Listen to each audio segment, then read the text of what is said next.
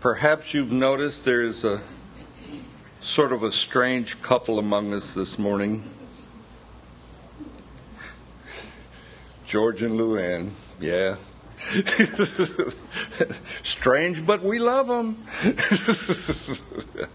And we're having a little get-together at our house in their honor later this afternoon. So come on out, and we're going to put anything you can imagine edible in a tortilla, and we'll eat it.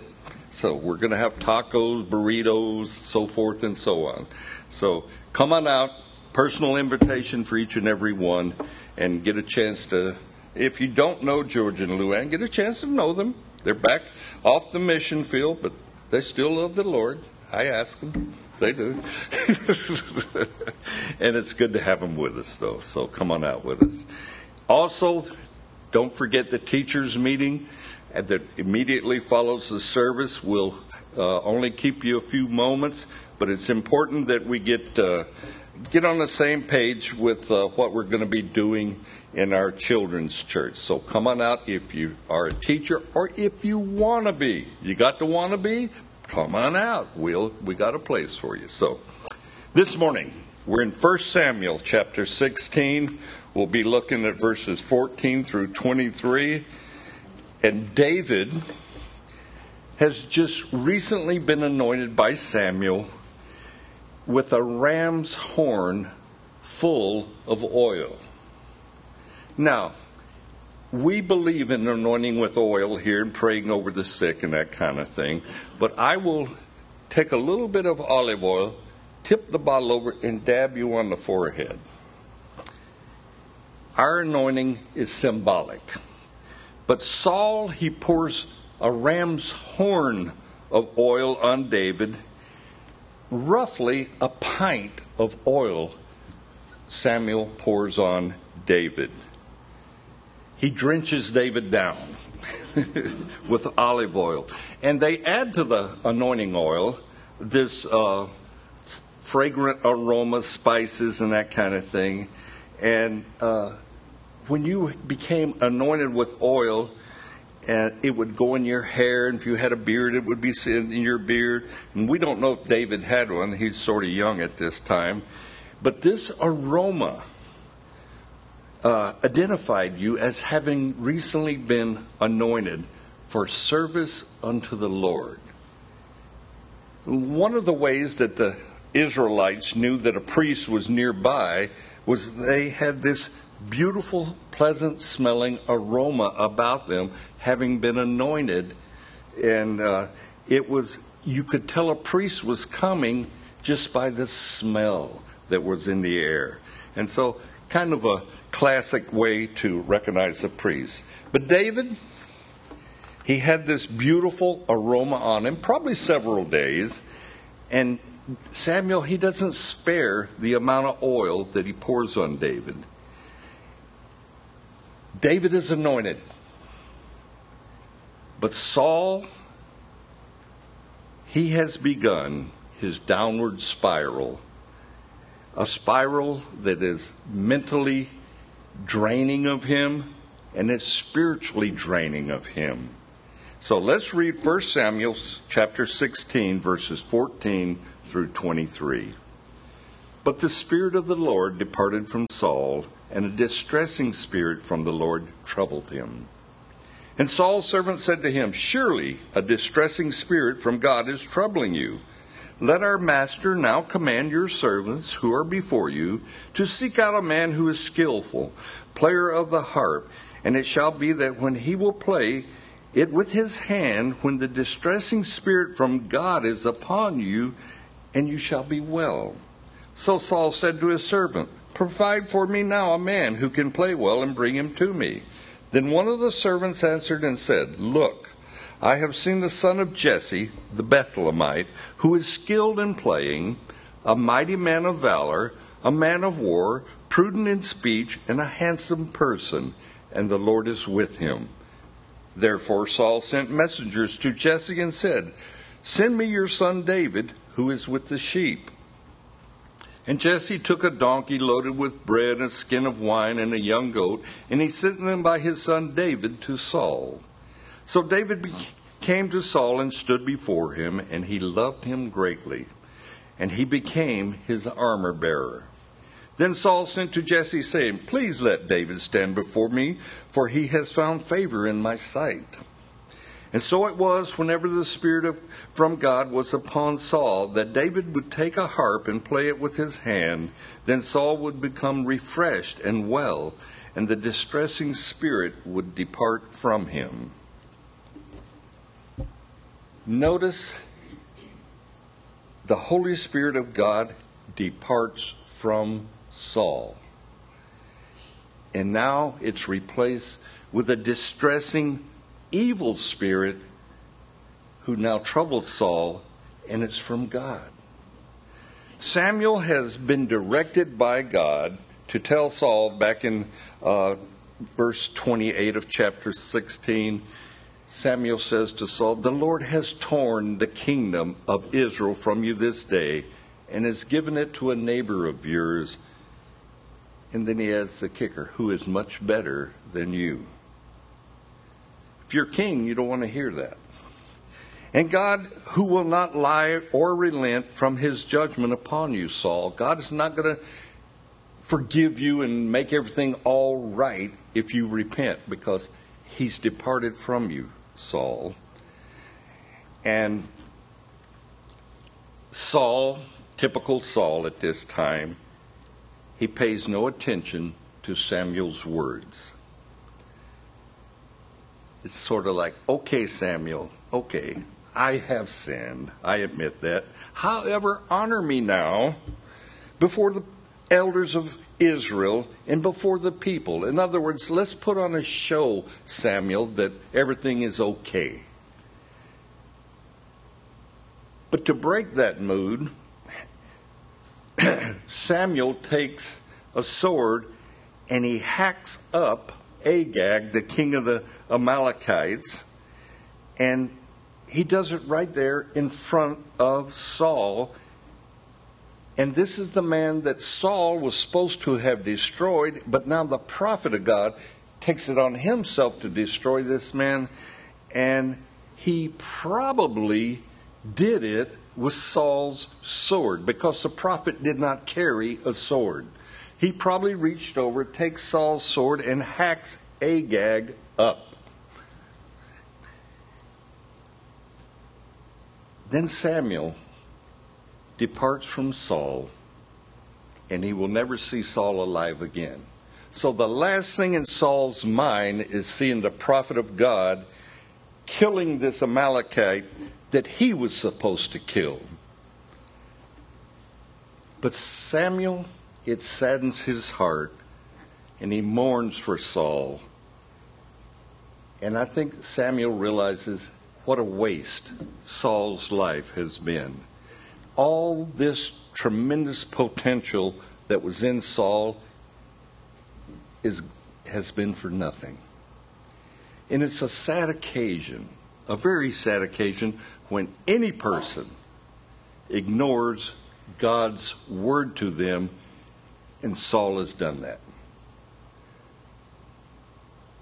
Saul has been rejected by God as Israel's king.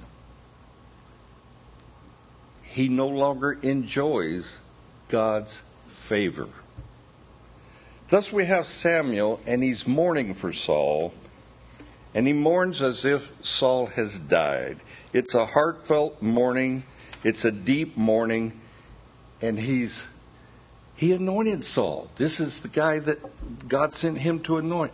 And Samuel is mournful, and he's sad.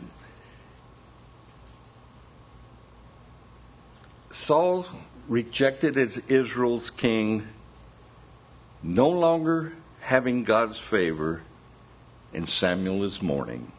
And you got to kind of get this scene in your mind.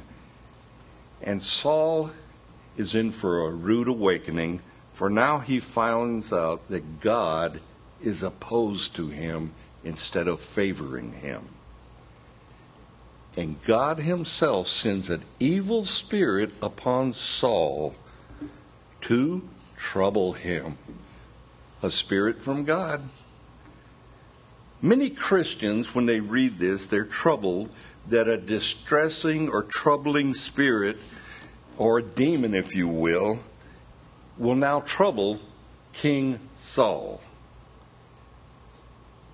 There is most definitely a spiritual and demonic unseen world all around us. Sometimes we get glimpses of it in mass murders and things like this. We get to see a little glimpse of the dark side of things. But there is also a holy angelic side in demons, not in demons, but in the angel. The demon's nothing but a fallen angel. And who controls this spiritual world? Simply God. God controls the entire spiritual world. Bad demons, good angels. I'll get it right. Give me time. And it's God who tells them their boundaries. He tells them what to do. And we get a glimpse of this in Scripture as God rules the spiritual world.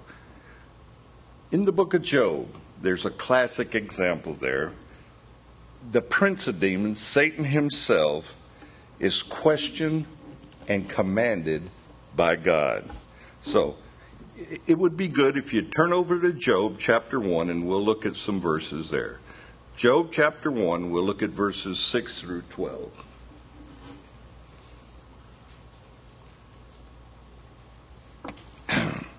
Now there was a day when the sons of God came to present themselves before the Lord, and Satan also came with them.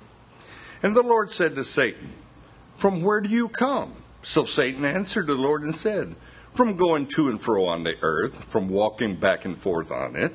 Then the Lord said to Satan, "Have you considered my servant Job? There is none like him on earth, a blameless, upright man who fears God and shuns evil." So Satan answered the Lord and said, "Does Job fear God for nothing? Have you not made a hedge around him, around his household, and around all that he has on every side? You have blessed the work of his hands, and his possessions have increased in the land. But now, stretch out your hand and touch all that he has, and he will surely curse you to your face." And the Lord said to Satan, "Behold, all that he has is in your power. Only do not lay a hand on his person." So Satan went out from the presence of the Lord. This is one of the classic passages where we get a glimpse of the spiritual side of God. We get the spiritual side of demons and angels. God is basically having an accounting session with his angels, good and bad. The sons of God, or angels, are presenting themselves before God, and they're given an account for their behavior unto God. Satan is questioned by God. From where do you come? Satan doesn't have a choice. He must answer. And he says, from walking to and fro on the earth. And now God will bring forth Job, his prime example, and he will bring forth Job to Satan's attention. Have you considered my servant Job? And we have God there speaking as a loving father of one of his children. There's none like Job on earth. He's blameless. Wow. Wouldn't you love to have that said about you? He's upright. He fears God. He shuns evil. But Satan has an answer to God. And this answer reveals the character of Satan. In this answer, Satan shows his evil nature. Does Job fear God for nothing? Satan is making an enormous condemning statement towards God. Job loves you, God, but he only loves you because of what he gets. Because you bless Job, you protect Job, and he's only upright and blameless and shuns evil because you bless him. Unfortunately, there is a large contingent of Christians who believe God owes them blessings, owes mankind, owes Christians in particular, blessings, owes them the good life. Not because they perhaps are blameless and upright, but because at some time in their life they gave God a break and believed in him and they were granted salvation. So I got salvation, so now bless me, God. And you'd be surprised how many people believe that way.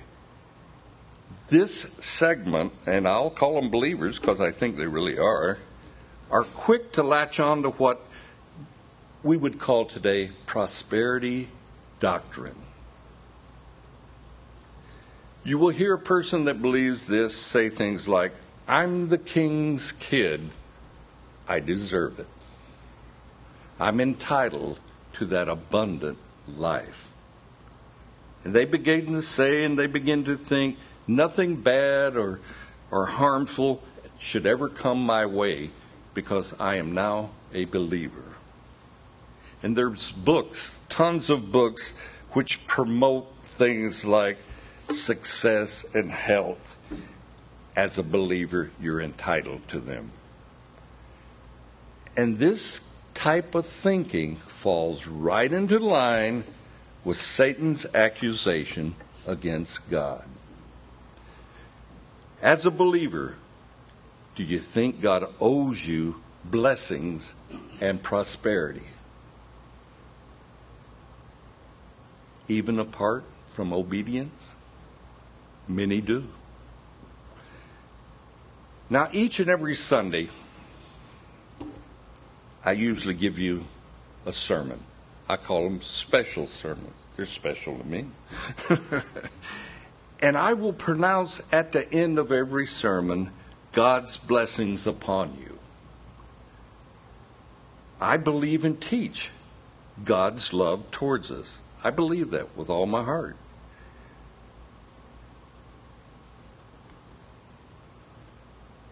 And I want to thank God for his blessings. I want that to be something that comes forth from me.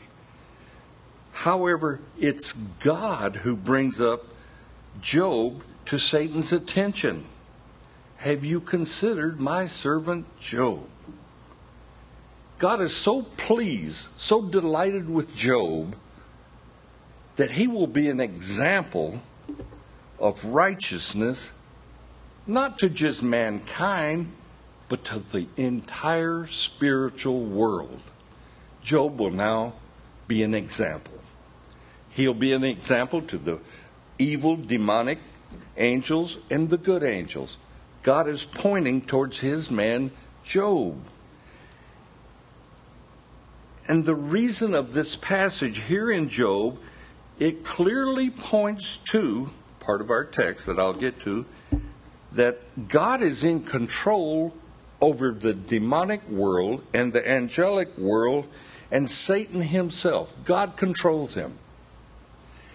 And they are at his bidding. God tells them what to do, and they do not have a choice. They must do it.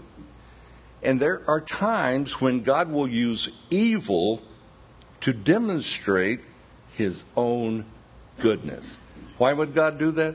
Because without a comparison, we would not know good from evil. We must see what evil is to appreciate good. And God in 1 Samuel 16:14, he sends forth a distressing spirit, an evil spirit, to trouble Saul. God does that. And this distressing evil spirit, he's more than pleased to distress Saul. That's what they delight in. But if you read further on in Job, God limits what Satan can do. You can't touch him. You can't touch his body. Then he even allows him to touch the body. And but there's a scripture in 1 Corinthians, and I'll read it to you. 1 Corinthians 10:3. No temptation has overtaken you except such as is common to man. But God is faithful, who will not allow you to be tempted beyond what you are able, but with the temptation will also make a way of escape, that you may be able to bear it. God is telling us temptations will come, but you're never going to be tempted beyond what you're able to stand. That's a good promise. Now, this scripture not only applies to us, it applied to Job too.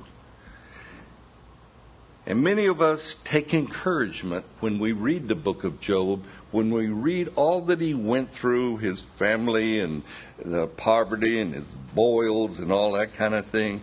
And we take encouragement from the fact that Job stood firm. But moving back to our text in 1 Samuel 16, Saul has a distressing spirit come upon him from the Lord. And this spirit is so crippling to Saul that his servants feel like they owe it to mention something to their king, to King Saul. We have just recently, 2 verses prior, had David anointed by Samuel, and we read that the Holy Spirit was upon David from that day forward. Conversely, Saul has an evil spirit now from the Lord distressing him. Opposite directions as could be. But just for a moment, suppose that you are one of Saul's servants. You serve him there in his kingdom. How do you approach your king with any advice as to how to calm down? You've got to be a little delicate with that one. Or how to get a grip on his spirit. How would you address Saul with that? To emphasize this, Samuel, when God tells him, go anoint Jesse's son, Samuel says, I would, God, but if Saul hears about it, he'll kill me. So there was a legitimate fear there of King Saul and how he would react. Diplomacy is critical for Saul's servants to now suggest anything to him. Kind of like, King, let us, your servants, find a skilled musician and come and let him play his harp, and that ugly, distressing spirit that comes upon you will go away. How do you say that to the king?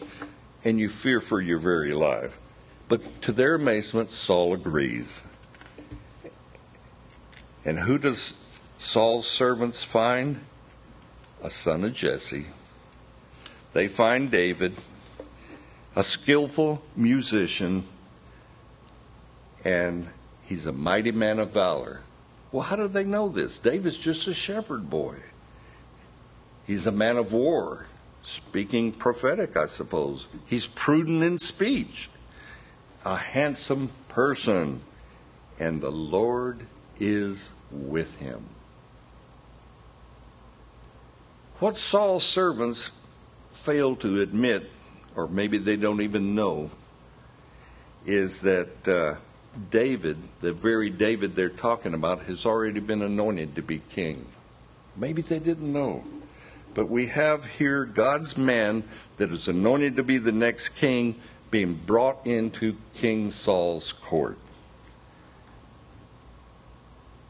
Saul, he sends for David, the son of Jesse, and we read that Saul is so taken by this young shepherd boy that he loves David, and he makes David his armor bearer. Now that was a position of honor. And he makes David his armor bearer. And Saul loves this young man. And whenever Saul is now tormented by this evil spirit David would be called upon to play his harp for Saul, and he would become refreshed, and this evil spirit would depart. That is a classic example of good triumphing over evil. Now I'm finding out, a church full of talented musicians. They're everywhere.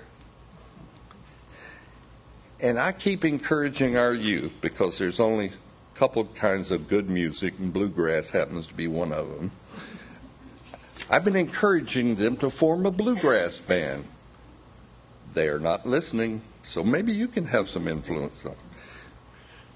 But music, honestly, especially praise and worship music, will transform our attitude in the same way David, by playing the harp, transformed Saul's attitude.